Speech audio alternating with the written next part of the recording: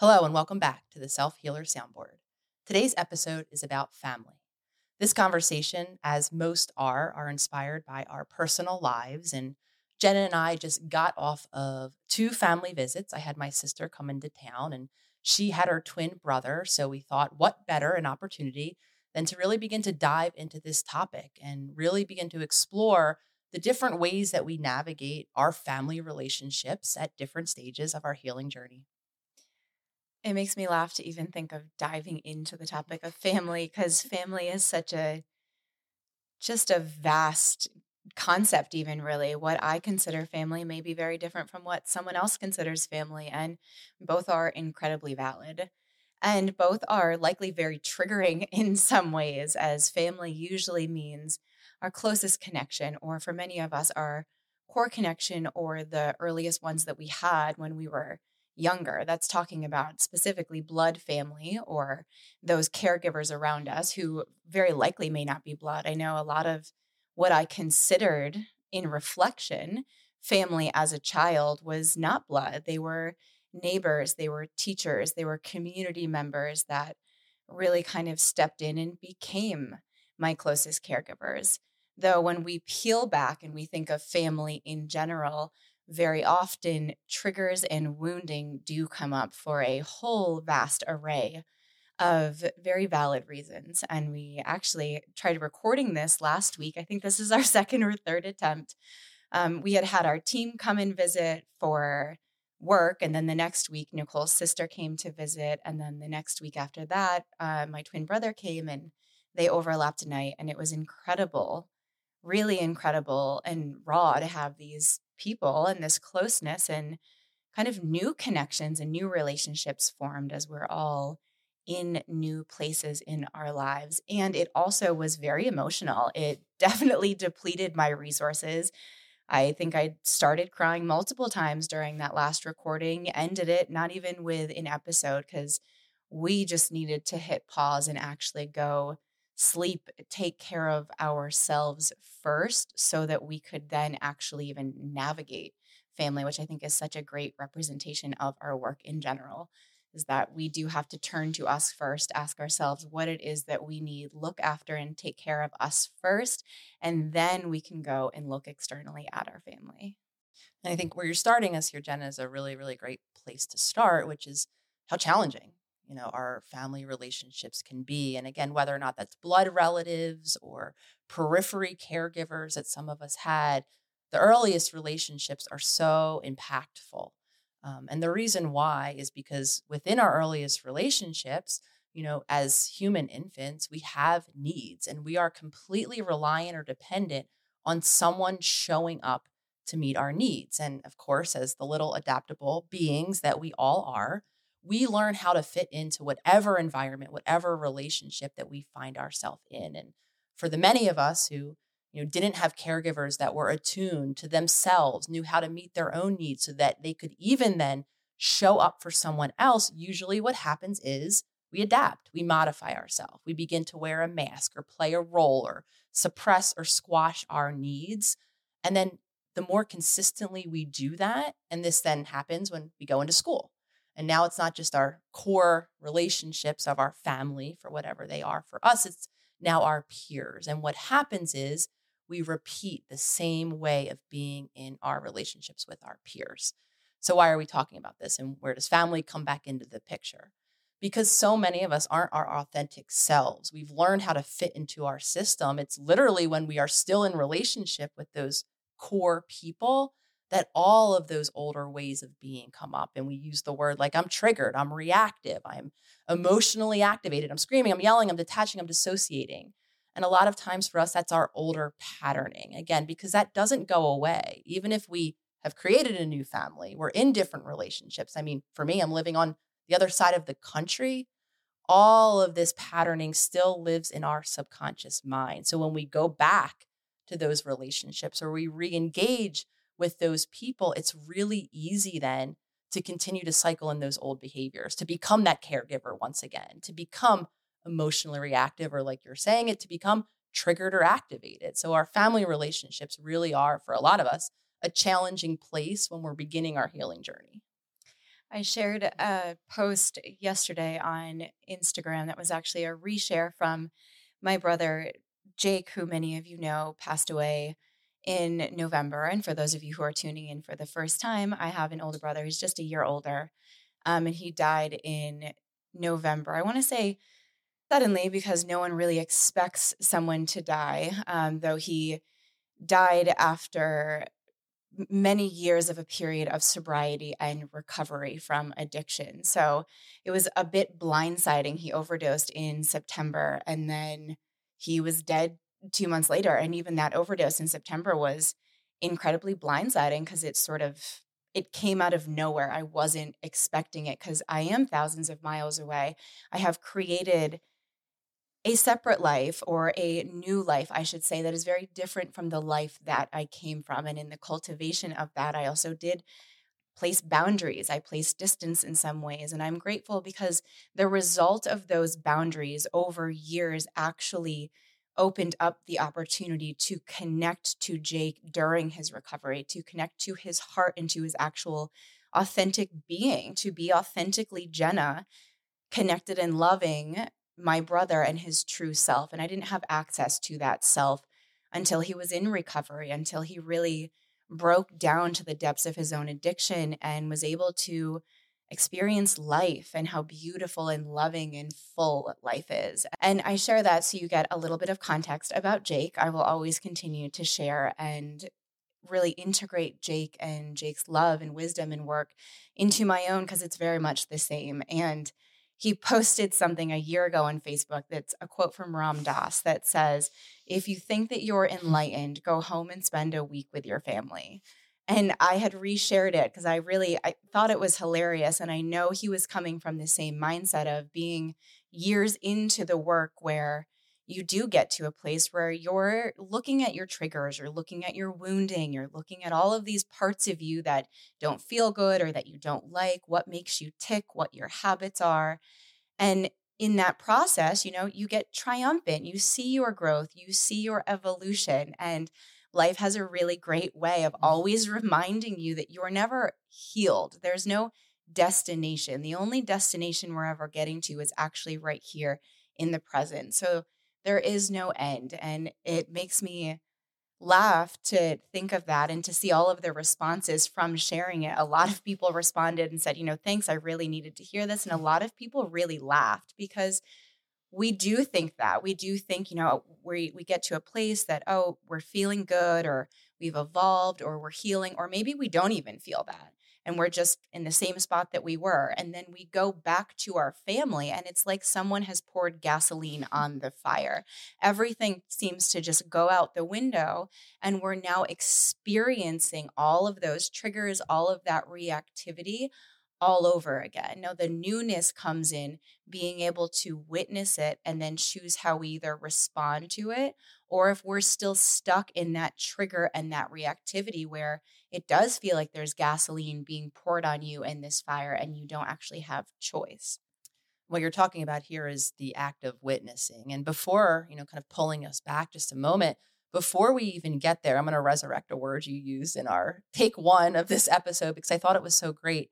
And you described kind of being in our family dynamic or all of these habits and patterns as a vortex, and a vortex that oftentimes isn't even visible to us. So before we even come to witness these older habits and patterns in ourselves, a lot of us are blind to our own vortex. We don't even see ourselves for ourselves or within these habits and patterns. And what I mean when I say that is a lot of us, and maybe some of you listening, have had the experience of going home with a best friend, with a partner, or whomever at the holidays, say. And a lot of times what happens in those moments is we have that objective vantage point. We have that friend we brought home. We have that loved one, that partner that's home with us now in our family unit.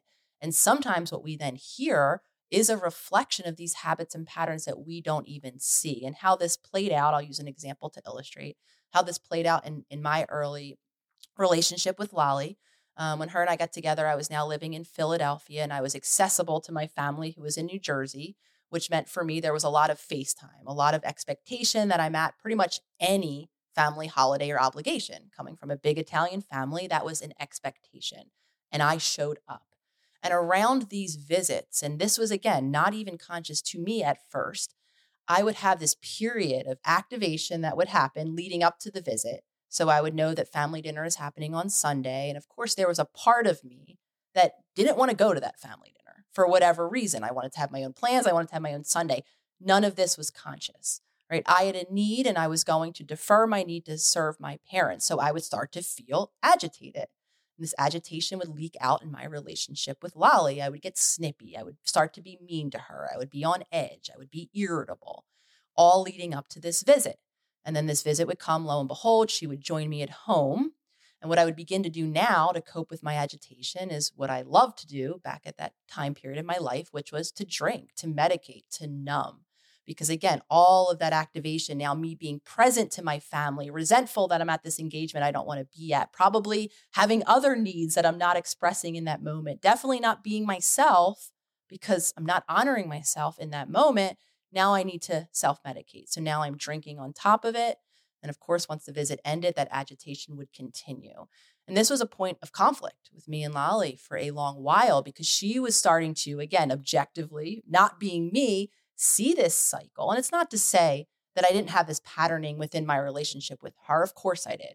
I wasn't connected to myself. I wasn't meeting my own needs. So this didn't exist in the vacuum that was my family. It just came more to the surface around my family. And then I had Lolly, who was starting to see these shifts. And like I said, when you go home with your loved one, with your friend, a lot of us see a different side. We might see a regression. We might experience the reactivity that Lolly was experiencing in myself. And all of that is because of that vortex, right? We don't even see our patterns. We can't see how relationships or environments affect us until we become conscious and we do the work of beginning to explore these patterns for ourselves. You can explore this in your own lives if you think of maybe it's your partner, maybe you do have a partner or partners, or you are married and have that experience of going home to your in-laws or bringing that person or persons or friends home to yours. And you may notice in the other person, or maybe you've heard it said to yourself where, wow, you get a little testy around so-and-so, you get a little reactive or a little punchy or a little mean. I know even while Josh was here one morning, I was probably being really snippy, dealing with whatever I was dealing with, which is a lot of grief, a lot of emotion, a lot of heightened happiness and joy, while at the same time I'm mourning and feeling this deep sadness. And that polarity, while always there, can sometimes just feel like I'm a volcano, like I just need to explode and just start over from the beginning. And I know that on the surface that will come out as snippy. Maybe something that I wouldn't even notice previously would bother me immensely. And I might make a snarky remark or come back. And there was one morning where Josh said to me at some point, you're being really mean. Like I watched you being really mean. I think I was probably complaining about something, and he sort of reversed it and was like, well, let me tell you how you're being. And it, of course, honestly pissed me off in the moment. I didn't say anything to him. And thank you, Josh, if you do ever listen to these.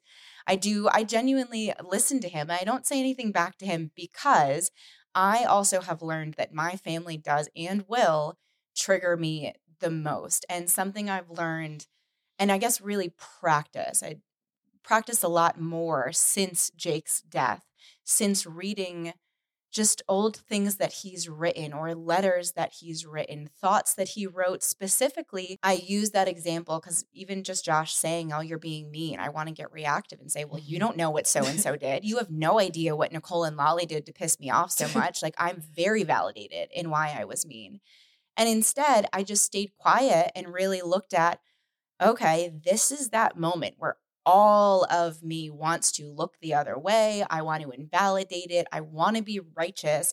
I've spent a whole life being righteous as protection, when really there's something to look at there. My family has always consistently been a backdrop, really, even if it's chaos and instability, that chaos and instability has at least been consistent.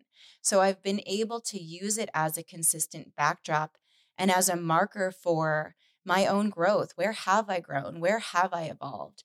Where do I still need to heal? Opportunities still to heal. And I see that in witnessing my reactivity, in witnessing my triggers with them, with my blood family where I came from, which I also understand extends to anyone else. My family now is, yes, I have my twin. My mother and father are still living, and that is my blood, though I also have my chosen family here. I have two wonderful partners. I have four cats. I have a team that I love. I have this whole environment around me that is my chosen and created family. Now, that family still gives me the same opportunity to witness my growth if I'm getting one step ahead and just giving myself really the gift of peeling back and witnessing myself instead of just reacting and spewing whatever out of my mouth. I actually can pause and listen and watch how I physically feel. Watch what Nicole says that maybe makes my stomach flip upside down and makes my face burn and my palms start to get sweaty, and really start to get curious and say, oh, okay, why are you reacting like that, body? What is here for me to discover? It's so difficult because when we peel back those layers, to look, it can be a really painful process. And I know for me in the beginning, I wanted to fight and battle. And anytime Lolly would very gently and very kindly and compassionately try to kind of drop her observations my way, I went into complete immediate defense mode. And a lot of times we do that when we see the reflection of us in our family, right? Because while we're not exactly like our family in different ways, and probably we all assume different roles in the system, however many individuals were a part of it, there are still those pieces of us that we see in them. And it's really painful when it comes to the surface. And a lot of times we don't welcome it with open arms, and we remain in our vortex in denial. And it's not until we can hit that pause. And this isn't to say, take your partner's word for it or take your best friend's word for it. This is to say, take the moment to then go see for yourself, which is then exactly what I did. I started to hear Lolly, make these observations enough and defended them enough. And then just little by little, I looked.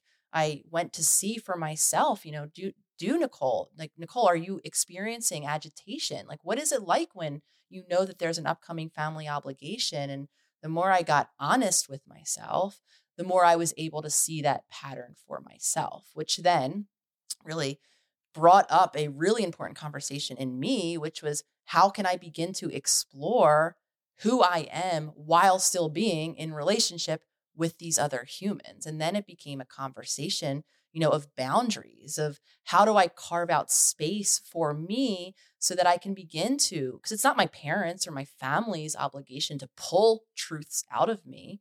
It's my obligation to say, you know what, Sunday doesn't work for me, or this constant stress around mom's health is taking a toll on me, my personal life, my work, my health even.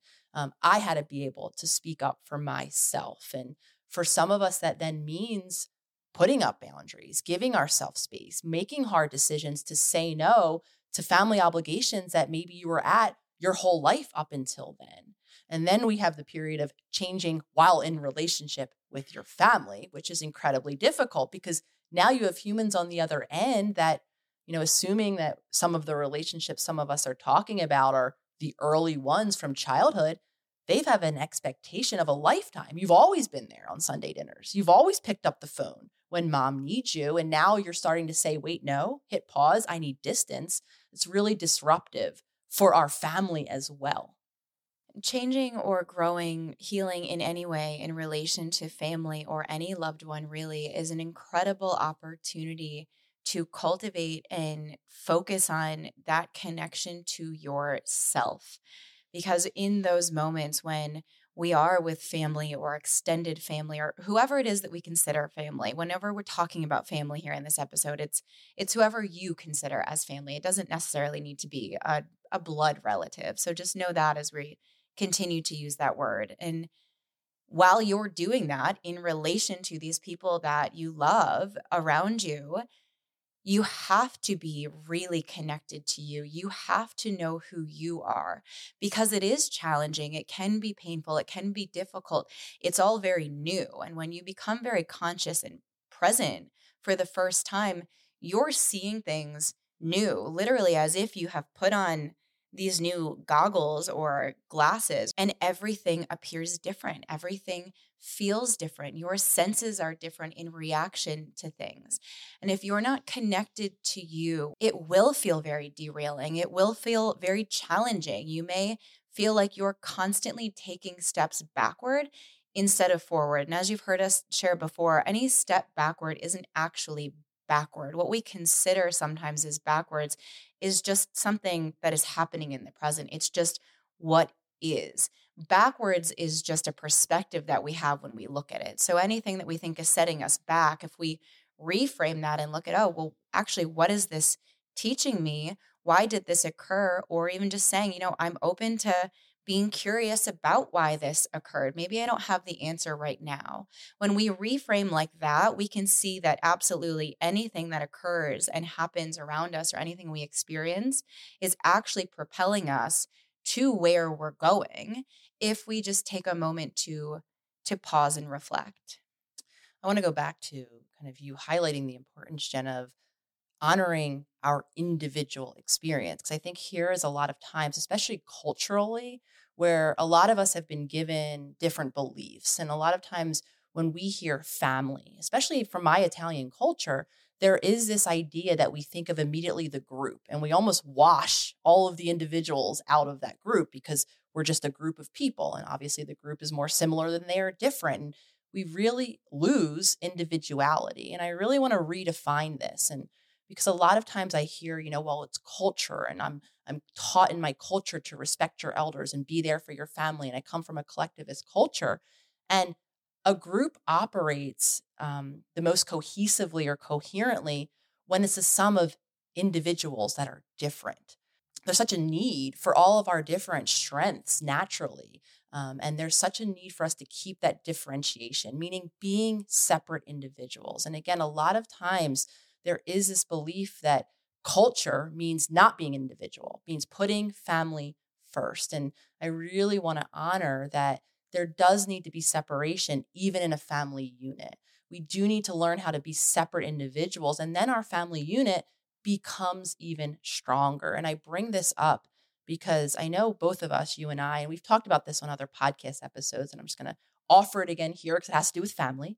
You and I have both shared, decisions at different point of our lives to actually create the ultimate distance from family, to cut off contact. And I know, speaking from my own cultural heritage, you don't do that in Italian families. Family comes first, period. And I'm sharing this. I took a moment before we hit record on this episode today. And I read a review of the book, How to Do the Work. And one of the recent reviews, it wasn't positive. And the reason it wasn't positive was essentially because the reader felt that when they came to the portion of my book where I did disclose my decision to cut off contact, it takes complete space from my family to figure out who I am. This reader took that to mean a big, I think she even put a red flag emoji on there. Red flag, this person can't navigate relationships with their family. Clearly, they need more healing. Clearly, they shouldn't be teaching this. And again, just offering this conversation here because I know a lot of us come from these cultural beliefs that any sort of space between me or separation where I'm an individual and still in relationship to my family unit is really, really seen as taboo. And for a very long time, that thinking kept me connected in these resentful cycles, showing up for my family, even though I had no resources left, even though I didn't know who I was, even though I knew that ultimately doing that was draining me. I couldn't figure out the way to say no because those beliefs ran so deep. So even making the choice for me to create that separation was such a huge step, difficult, guilt-laden step on my healing journey. And again, I'm speaking that here now because I think there's so many different deep-rooted beliefs that keep some of us so stuck in these cycles. And one of them is just that. We don't feel like we have the opportunity to be a separate individual that's unique and still be part of a family system. It's really almost necessary now, I think, as a collective and as a society to accept and honor the fact that we are all connected, yes, and we are all separate, unique, expressed individuals. So when you're saying there should be separation within family, reality actually is that there is separation within family, and we don't acknowledge this. So just as humans, as a species, we look at everything with a should, or we do have these beliefs. We do have these stories that we're told, and we choose to either resonate with them and continue them on, or maybe we don't resonate with them and we continue a different one on. In many ways, that's how I view religion. Each of them is a profound, valid story, and some of us don't subscribe to any religion or don't identify as that. Some of us identify entirely with religions, and a lot of us have friends from various different ones. Regardless of how you look at it or how you consider religion in your life, I look at it all as different stories. Some stories resonate more deeply with others. The reality at the foundation of all of it is that I am a unique, authentically expressed human being. So is Nicole. There is a oneness amongst us. There is a connectedness amongst all of us. And I don't speak, talk, or look exactly like Nicole. I don't have the same exact hobbies or passions or strengths or weaknesses as Nicole, because I'm me. I'm Jenna and Nicole is her. We're already individual. Each of us can see how individual we each are.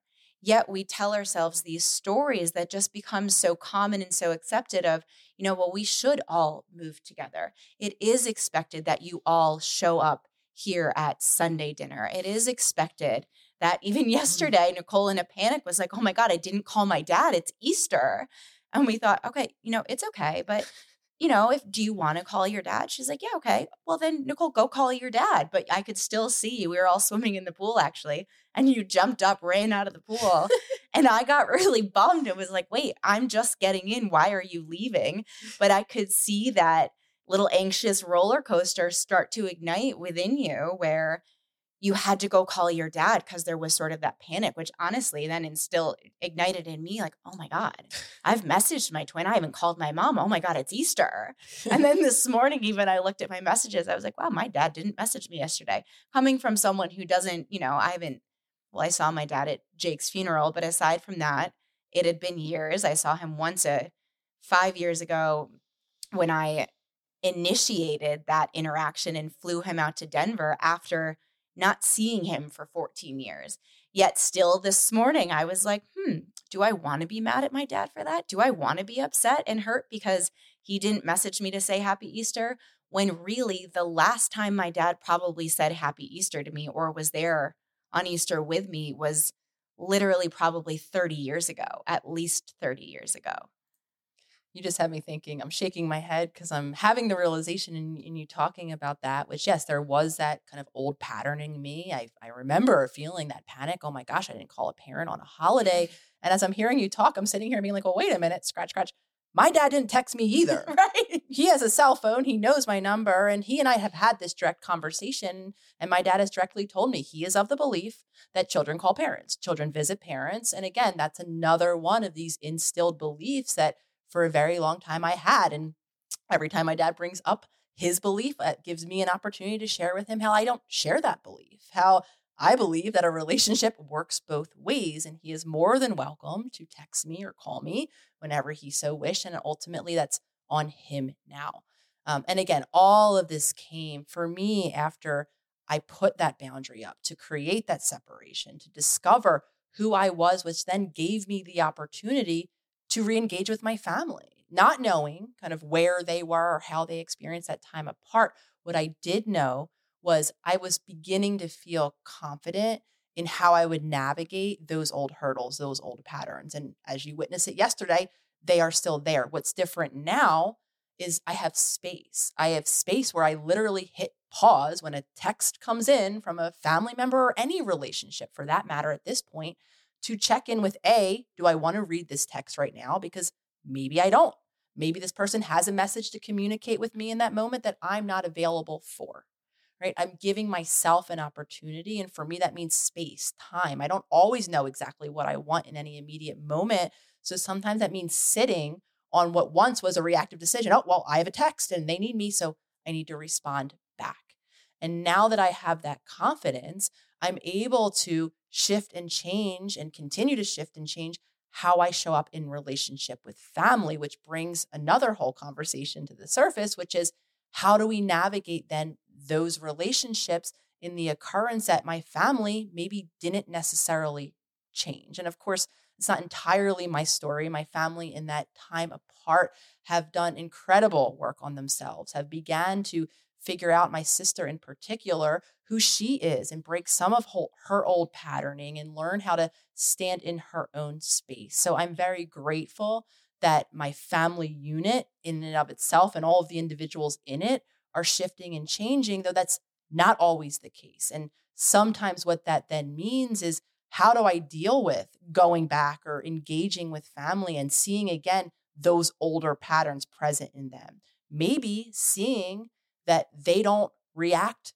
favorably, or they're not maybe accepting of how we are, because that's the case. And this was the case initially when I started with boundaries. My family resisted them, called me selfish, didn't allow me to take that space. And sometimes that remains. We have family members who really struggle to accept the differences in us. One of the most common questions or responses that I get, and I know we get just as a team, is, what do I do when I am healing, I am growing, I am changing, and my family's not, my partner's not, my loved ones not? And it's very frustrating for people. And I have a lot of compassion, a lot of really felt compassion for those people, for all of you who are listening and who have that experience. It is really profoundly beautiful to love someone and to see them wake up to loving themselves, to start taking care of themselves. It's profound. It's something that really you'll never get over. And in the contrast of that, the polarity that's happening at the same time is also that ache for those who are not changing, who are not evolving or growing, who really, as much as, we don't like to look at it this way, who aren't meeting the expectation that you have now placed on them. Because in reality, you have decided that, this path of healing, of consciousness, of presence, of creating your life intentionally is so uplifting. It's so empowering. We all love it. We want it for everyone. I want to wave a magic wand and just sprinkle it across the world. Now, I have to remind myself literally all day throughout the day, it's available to everyone. Not everyone will take up this practice to waking up, to looking at themselves. And also, there's nothing wrong with that. Just because I've experienced, the power of envisioning something and then having my vision become the actual tangible life around me, that's something I will never get over. But just because I've experienced that and I want that for others doesn't mean that it's valid for me. Well, I guess it could be valid. I'm going to be upset about it, and it's never really going to work out for me if I then place that expectation on others. I can hope and want something for others, though my want and desire for them needs to be rooted in action of giving that desire to myself. And I say this with a lot of love and a lot of compassion for the experience of being on a journey for many years, of really creating my life. My life today is not the life that I was born into. And my brothers would tell you that. Both of my parents could tell you that. And it moves me probably more than anything when I hear Jake and Josh. I hear it and I see it in them. I would see it in Jake when he would look at me. I would hear that crack in their throats or their voice when they'd say, "I'm so proud of you." And that "I'm so proud of you" coming from my brothers is really only something I've heard the last year or two, when, the visions, the life that I've been speaking about for a decade, really my whole life, seems to suddenly just be here. And that's really magical and really powerful. And I don't think it's more magical or powerful for anyone other than the two siblings who came from the same place that I did. Now, we have parents who are very much still in this same place that caused little Jenna to move to the other side of the country, to consistently seek external family and community. My parents really, who actually, if you look at parents as, who who raised you or who taught you or who nourished and nurtured you, they weren't my actual biological parents. You know, my mom worked multiple jobs to keep food on the table. My dad was ultimately disappeared from my life by the time I was probably 7 or 8. And that was after multiple years of a nasty struggle with addiction and custody battles. And nothing about the chaos or instability or even the addiction and the suffering and negativity of that environment, none of that has changed. That whole world is still there. That close connection to that world, I know, is directly connected to the result of why Jake isn't here, why Jake is now dead. Jake struggled immensely his whole life with that pain, with trauma, with not knowing how to cope, not having that family or supportive community, and always having this expectation that it could have or should have been different.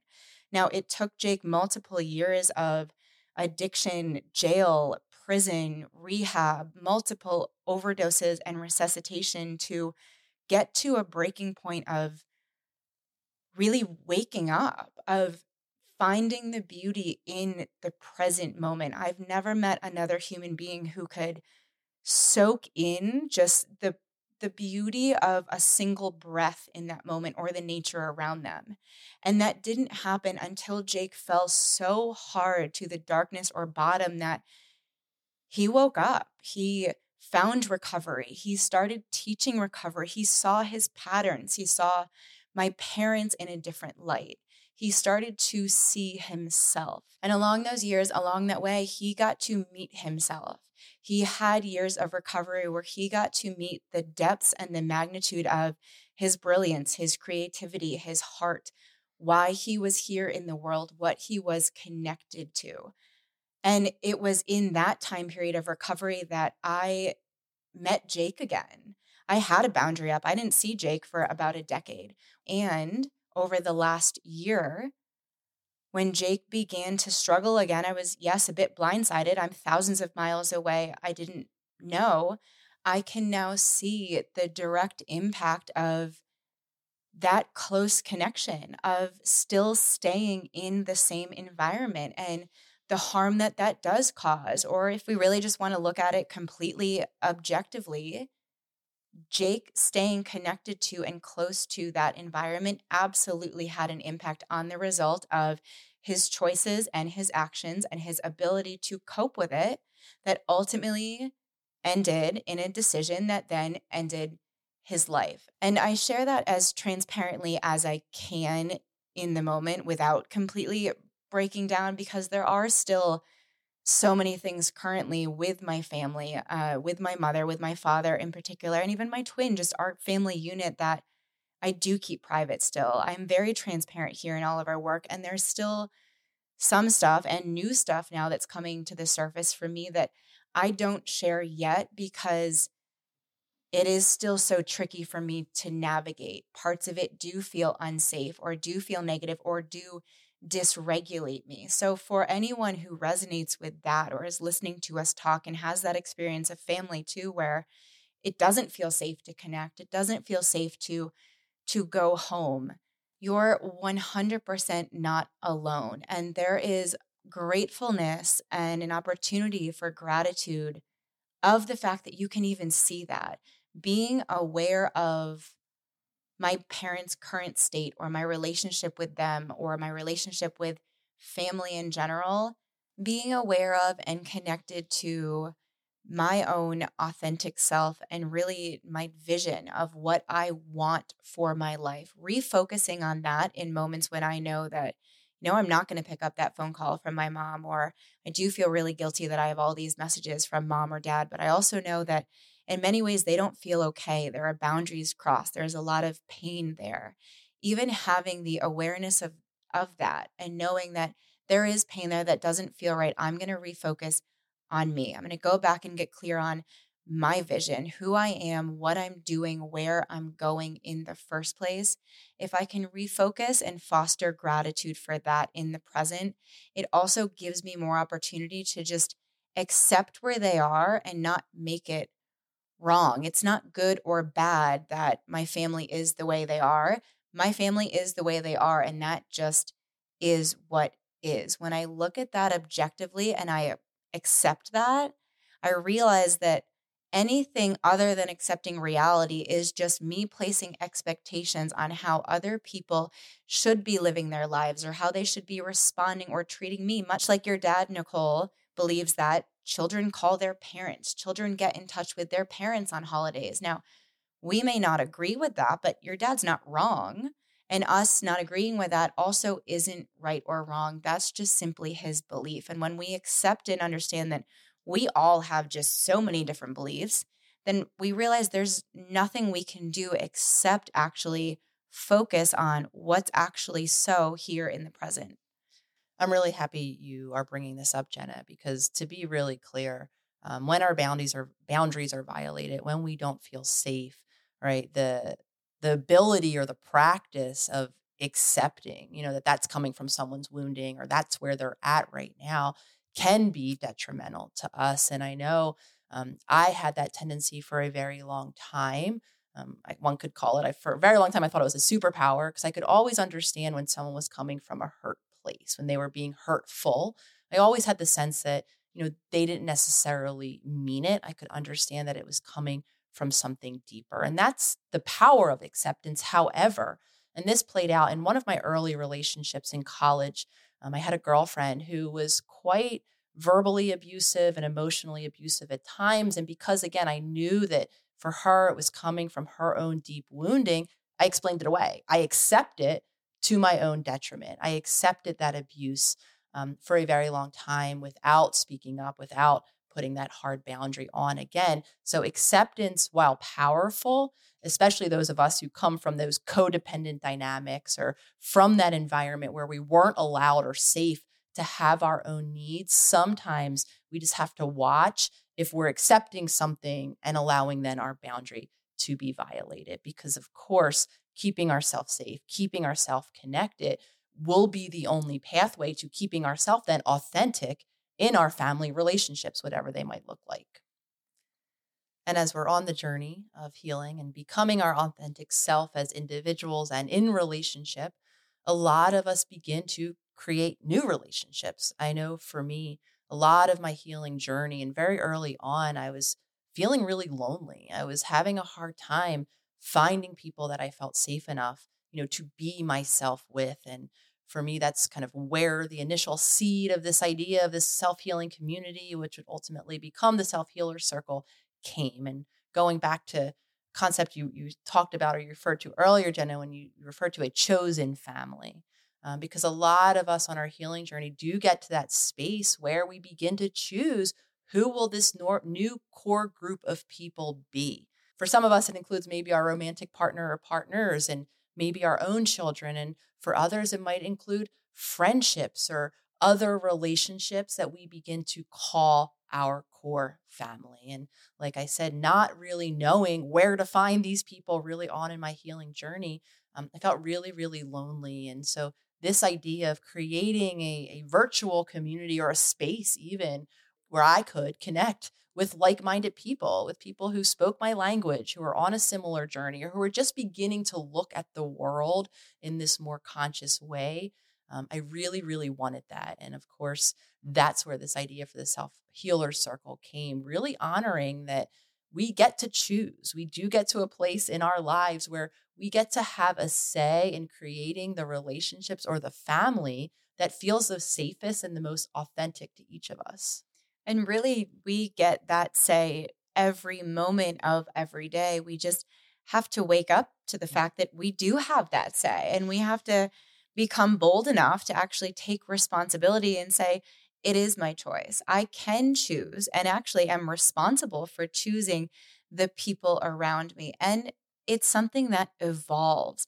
My chosen family, I know I've always resonated with that term, probably because all throughout my life, it was my chosen family or my friends that became my core group. And even, as a teenager into my 20s, my close friends or my chosen family were all like a decade older. I was the baby of it. And I can see where I sought that. I sought people who were aligned with where I was going, with who I knew I was internally and maybe needed to grow a bit to get there. That's always who I was seeking to be around. Now, fast forward 10, 20 years, some of those chosen family are still around or I'm still connected with. Some have drifted a bit and there are new ones. And that's beautiful. It's an open evolution that is always going to be, again, a backdrop. My chosen family is a backdrop for me to look at the period of my life and who was around me, and now where I am and who's still aligned, what is aligned, what's not aligned. If you can start to see the differences, or maybe you connect again with an old friend that you haven't spoken to in a decade or some years, and you connect with them and notice that, conversation's different. You don't really connect on a lot of things, or you just see maybe you've grown in separate ways.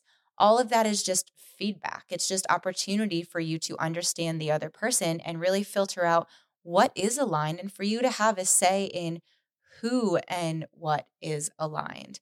And part of this evolving, growing beingness that we all have is, well, not part of, I should say all of it, is what really fuels my love for our Self Healer Circle community and really the world at large of where we're going, is that there is a way to compassionately and authentically express to other people that, this is where you're at. This is who you want to connect with. This is what you're seeking right now. And maybe person X isn't seeking that same thing, but they've been right by your side your whole life.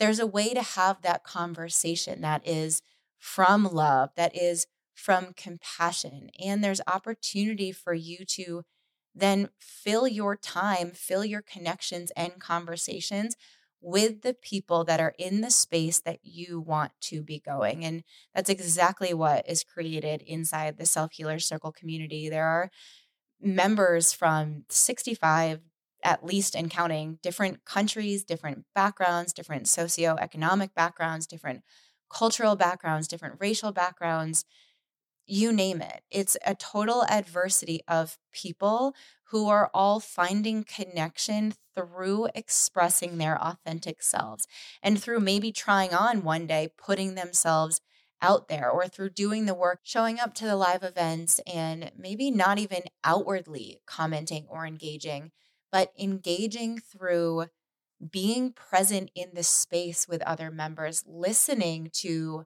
whatever the workshop or tool or course topic is at hand, reading the other feedback and comments and engagement from members to even just grasp an understanding and a feel for this new world of people that are out there that are having conversation that is aligned for me. But it's really members. And for any of you members who are listening, it is you guys who create what the circle is. You are the ones who create this diverse community who has experienced a whole array of different adversities and triumphs. And it's your engagement with one another that has really fostered this whole new awakening and opportunity for people to just be themselves, to see themselves in someone who may look and act and sound or come from a background that is entirely different from them. Though they're connected on a heart level, they're connected on a soul level, they're connected on a vision of who they authentically are. I absolutely love, Jenna, how this conversation is kind of coming to an end around this concept of evolution, right? And really honoring that in all of relationships, even in family relationships, even in our longest tenured relationships, the ones we've had for decades, there can still be room and space for change, for evolution, for shifts, for growth, for everything in between. So anyone who's out there listening who is interested in being a part of the Self Healer Circle, as part of their evolution in conversation, in being and healing, mentioning it here now because we are getting ready to open. We only open enrollment 3 times a year, and coming up on May 2nd, we will be opening enrollment for anyone interested in the Self Healer Circle. So as a reminder, We only send out enrollment links through a wait list. So anyone who's interested in getting on the wait list so that you have an opportunity to enroll on May 2nd, head to the website, theholisticspsychologist.com, and you'll see a drop box. You can input your email, jump on that wait list, and get all of the information for this upcoming enrollment in May. And if you don't know what the Self Healers Circle is, it is our online virtual self-led healing community. Each week of every month, actually, we do live events so we can show up live, engage with all of our members from around the world. And then each month we release a new course topic with a multitude of tools, meditations, practices. So different tools for you to harness and discover on your journey of healing. And really the basis of it is, priority of it, I should say, is to create that chosen family, to create a network of people and really of like-minded beings who do feel familiar, who do become family, because that's what we create them as. It is our heart space being shared with one another. And we would love, of course, for any and all of you to join us. As Nicole mentioned, the only way to enroll is by joining the waitlist. You can do that at theholisticspsychologist.com/waitlist. We will be opening for enrollment on May 2nd. If you're listening to this later on, fret not, we will open enrollment again in a couple of months, as we always do. And of course, to all of you listening, you are truly becoming our Self-Healers Soundboard family. And we are committed, Jenna and I, to continuing to show up as who we are, where we are, and continue to have these conversations as part of our own healing journeys and as part of our own creation of quite literally this global self-healing family. Let us know what comes up for you as you're listening, what you'd like to hear, really anything. We love hearing from you guys, our Self-Healer Soundboard family. So thank you again for listening, and we look forward to being with you again next week.